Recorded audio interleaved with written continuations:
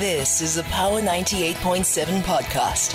Now we're talking. Subscribe to Power 98.7 podcasts in iTunes or wherever you get your podcasts. There's more on power987.co.za.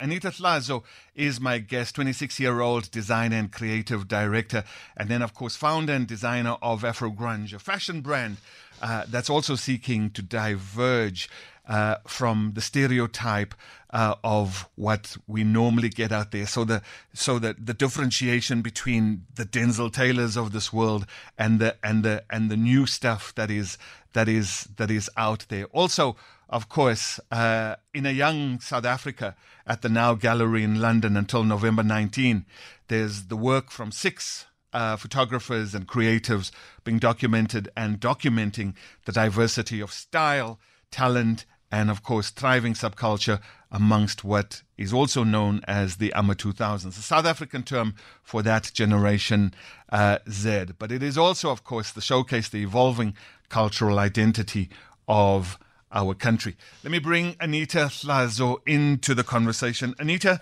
how are you, Anita? I'm super nervous, but good. How are you?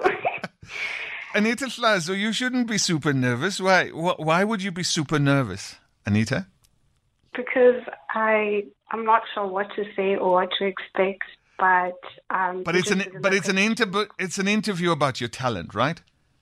Yes. And you think you have talent, right? The answer is yes as well, of course. Okay, yes. Yes, I do.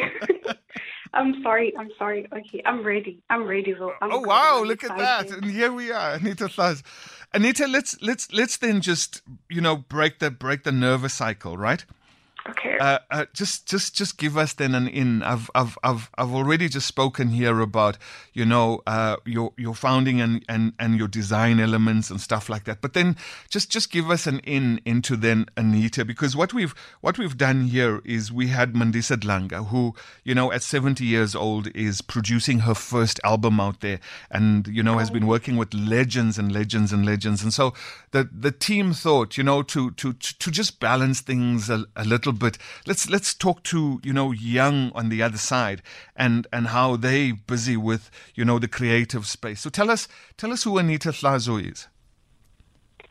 Well, I am a fashion designer. I feel like I don't exist without we've established it. It's a talent. Yeah. Because when you ask me who I am outside of that, I don't think I've had time to really be a normal person outside of just constantly working and just bettering my craft and seeing how far I could take it. Yeah. So Anita is a fashion designer that has been fashion designing ever since she's been interested in that space or art form. Yeah. I'm 26 years old. I'm from Cape Town.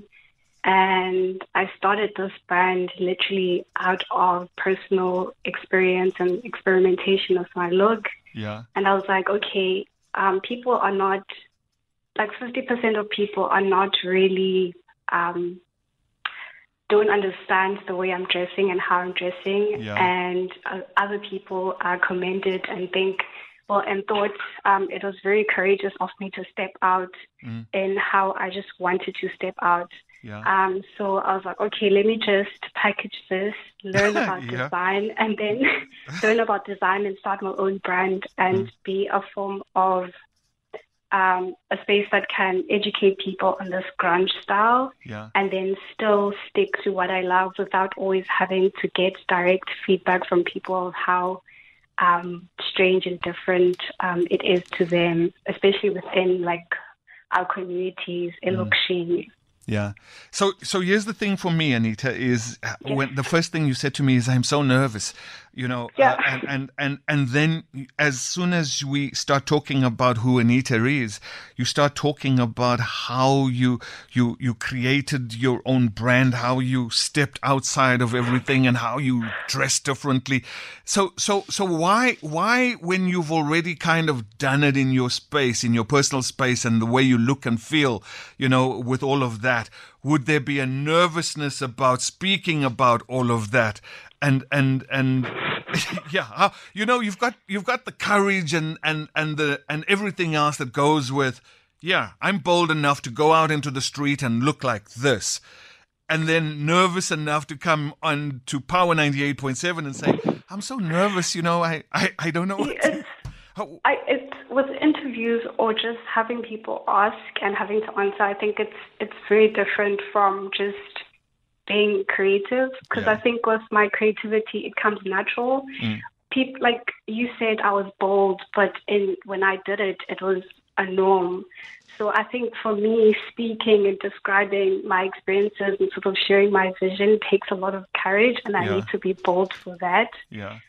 Compared to the creative side, which is literally I wake up and I think of weird stuff that I want to bring into existence, and I have the power to do that by sewing and making these garments and visions. So I think I need some media training to calm myself down and understand that I need to enjoy the storytelling, so that if anyone else listens to this, they would be inspired and have the power to start their own brands or own projects or anything of that nature. Well, let's inspire. Let's inspire, right? So okay. Here I am, Anita from Ukasi, and then has a vision, and it's all started at a particular place, and that vision and that look was something very, very different, and not normal, and so.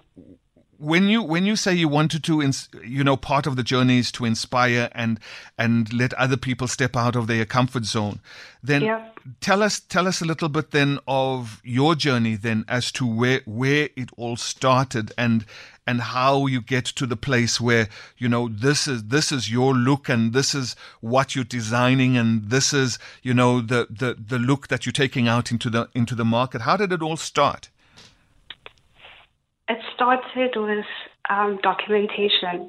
So I really loved clothes. I loved thrifting. I didn't enjoy buying in big retail stores because I didn't want to bump into someone else that looked like me. Okay. So I made sure I found unique pieces at very affordable prices. Yeah. And I started taking pictures of myself. I would publish that. I would hashtag Afro Grunge because my style, before it was a brand, it was my identity. And that's the name of the brand, right? Yes. Afro Grunge. Yes, so I would hashtag Afro Grunge. I would post it everywhere. Yeah. So I think the first step is sort of understanding what it is you want to do, documenting it, so that you're able to measure and grow and see where you started and sort of have an idea of where you'd like to go, create your own aspirations, and then build from that. So I think the first step is to take initiative, understand what it is you want or how you are apart from other people. Yeah. And then, can I say those, capitalize on that? Yeah. And just carry on literally doing what you want to do. I think a lot of people feel, or at least I also felt like I needed to succeed like immediately because I had this great idea and I was owed success. But I feel like I was owed success. When you struggle, like, hey, I've been struggling for so long. When is this thing coming? But I think with consistency, repetition, it becomes second nature to grow and expand out of where you were before and sort of surpass your limitations and become better. So I think the first step is to realize your passion or whatever it is you want to do, work on it consistently, and you'll reach places you've never really thought of you're reaching before. So even with me, like, I'm sorry, I'm talking quite a bit. No. But I didn't think this is where you do get to talk quite a bit. This is that moment. Yes. So I didn't. Some of the stuff that I've done, I've never really thought about, but they've come my way because other people have seen my consistency, or because of what I've done or how I've been building up. People sort of catch on that and want to be a part of that or want to test you out and see how you would do in certain projects or spaces. So consistency, understanding what you want to do and continuously growing would be the first step. Sure. You remind me, Anita Hlazo, of and I'll say this, and I don't think he will mind when if I said this. You remind me of Given Mkari, who is of course the chairman here at Power 98.7. And when he said, and you the brand you took, and he says in a particular interview, when he conceptualized the idea of a talk radio station, which is this one, Power 98.7, right? Yeah. He took the difficult route. He went talk radio. He could have taken a route that was music, and we play music and we jive, and it makes him a lot of money, and everybody makes a lot of money and all of the stuff. He took the hard route, and he chose the hard path, and it's talk radio, and you seem to have conceptualized the hard path journey as well. You went and looked at, a fashion design that's not out there. That you're not going to, identify on the street immediately and say, hey, look, 10 of those people out of those 20 are wearing, Look like me. Absolutely. I'm unique. You could, at any given point you would be unique in an area. What made you like him take the hard path? Why you just made the question hard. I think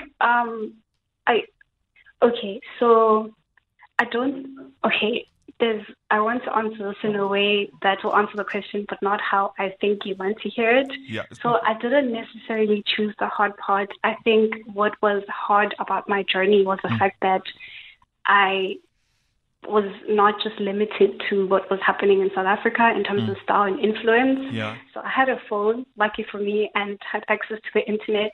So, and also I'm an only child. So my days after school would be spent on my phone, and I would sort of see what other people are doing. That thing about being an only child is a problem, We're limited in human interaction, okay? But so you were on your phone as an only child. Yeah. There you are. I can picture you now. So, okay, you get the vision. Yeah. So, and so the world had opened up to you. Exactly. So when I saw sort of subcultures and styles that I related to and really took interest in, that to me was a nice moment. But then I realized that it's a light switched, or the hard parts came in where I would step outside of my door and realize that actually I'm still within the South African context. I'm still walking in the streets of Gugulethu, Nyanga, or Langa. Yeah. And a lot of people aren't exposed to what I'm exposed to on my phone. So I think the hard road came there where, again, like I said, 50% of people were like, hey, when's Andoni? Like, what are you doing? Why are you dressed like this? Whereas other people saw it as courageous, saw it as brave. Hashtag when's Andoni?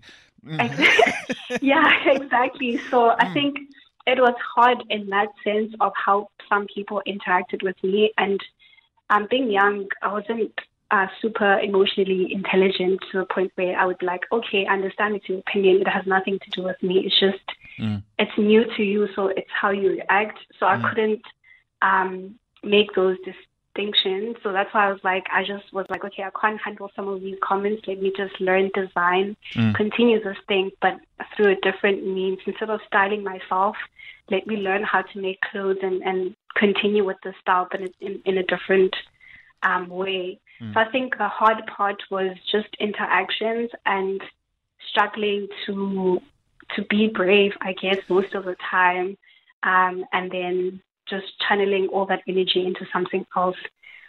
But it wasn't, like I said, I enjoyed being different. I wasn't forcing it. It's just I understood that the communal culture in my area was very different from some of the information I was getting at a global level. Sure. When do you begin to realize that you can actually make a living from this? You can actually make money from this, or you actually realize I'm not going to make money from this. It's a unique. When I realized the first one, the second one first, and the first one later. So I money-wise, I realized it was hard to make money. I think that was my first realization because I left I didn't leave. I finished school. I have a degree, guys, and I have a diploma in fashion design. But immediately after graduating, I started my business, and I thought, like, remember when I said I was owed success? I thought things were just going to happen because I was talented and I have the skills. But I realized that this thing is a business, and I lacked some business knowledge, which I learned like over the years. So this is my 5th year running my own business. So I think I'm starting to realize now that actually I can make money. I'm busting those, with artists or creative space, that if you're an artist, you'll probably struggle, or it's not a career that's gonna generate money. But I'm realizing there is some money here. You just need to figure out how to get it, and you need to sort of package yourself and understand the business side of things and not just be a creative 24/7. So the first few years, I realized that I call money after no money. But then as I learned, I realized actually I need more skills, and I need to upskill myself, and I need to continue learning in order for me to actually function and be able to generate an income from this passion of mine. So how much of an international element is there to it, to your business? You know, I mean, you speak of, engaging the world. The phone had opened up things. When people made certain comments, that was, it's like, yeah, fine, make the comments, but that's not my space. That's not my time. That's not my world. I'm busy with my own thing over here. How much in this business do we, or do you engage? And are you playing into the international space? I have a hashtag that says Afro Grunge to the world. And I was thinking about this interview today and sort of thinking about the hashtag. I think I've said it or I've written it so much that it sounds so cheesy, but like it's attracting the international audience. But I feel like most of my sales come from international people, but they're not in an intentional way. So I haven't really sat down and planned to target an international market. It's just that it's been coming to me through the platforms or channels that I sell through. For instance, now I sell at a market at the waterfront, and it has like a lot of international customers. And one of the stores I sell through in Cape Town also has quite a bit of international customers that come to Cape Town to visit. So I do sell to quite a lot of international people, but it's not been a thing that I was like, okay, let me strategize and let me do this and let me sell overseas. But I'm disappointed in South Africa in terms of people buying. I feel like I might be full of myself, but I feel like I'll reach a point where I'm known internationally, and only after some time the South African I feel like I'm excluding myself, and I feel the South African market will finally catch on. But yeah, I think the brand has come full circle from seeing the world on your phone and now to literally being in that world with my work and my aspirations. Sure. Anita, let's Stan has just come on, and I think Stan might have a question or a comment. Stan, you've got a question and a comment? Hi, Denzel, how are you? I'm good. Stan, you've got an echo. Okay, Stan, you've got rid of it. Stan, you've got a question or a comment? I think I've got 2 comments, Denzel. Sure, bro. One, I'm just fascinated about the story of the lady. I'm actually from Cape Town as well, from Khayelitsha. But I'm in Joburg now, so I like what she's doing. I think she must just keep up the good work. Sure, man.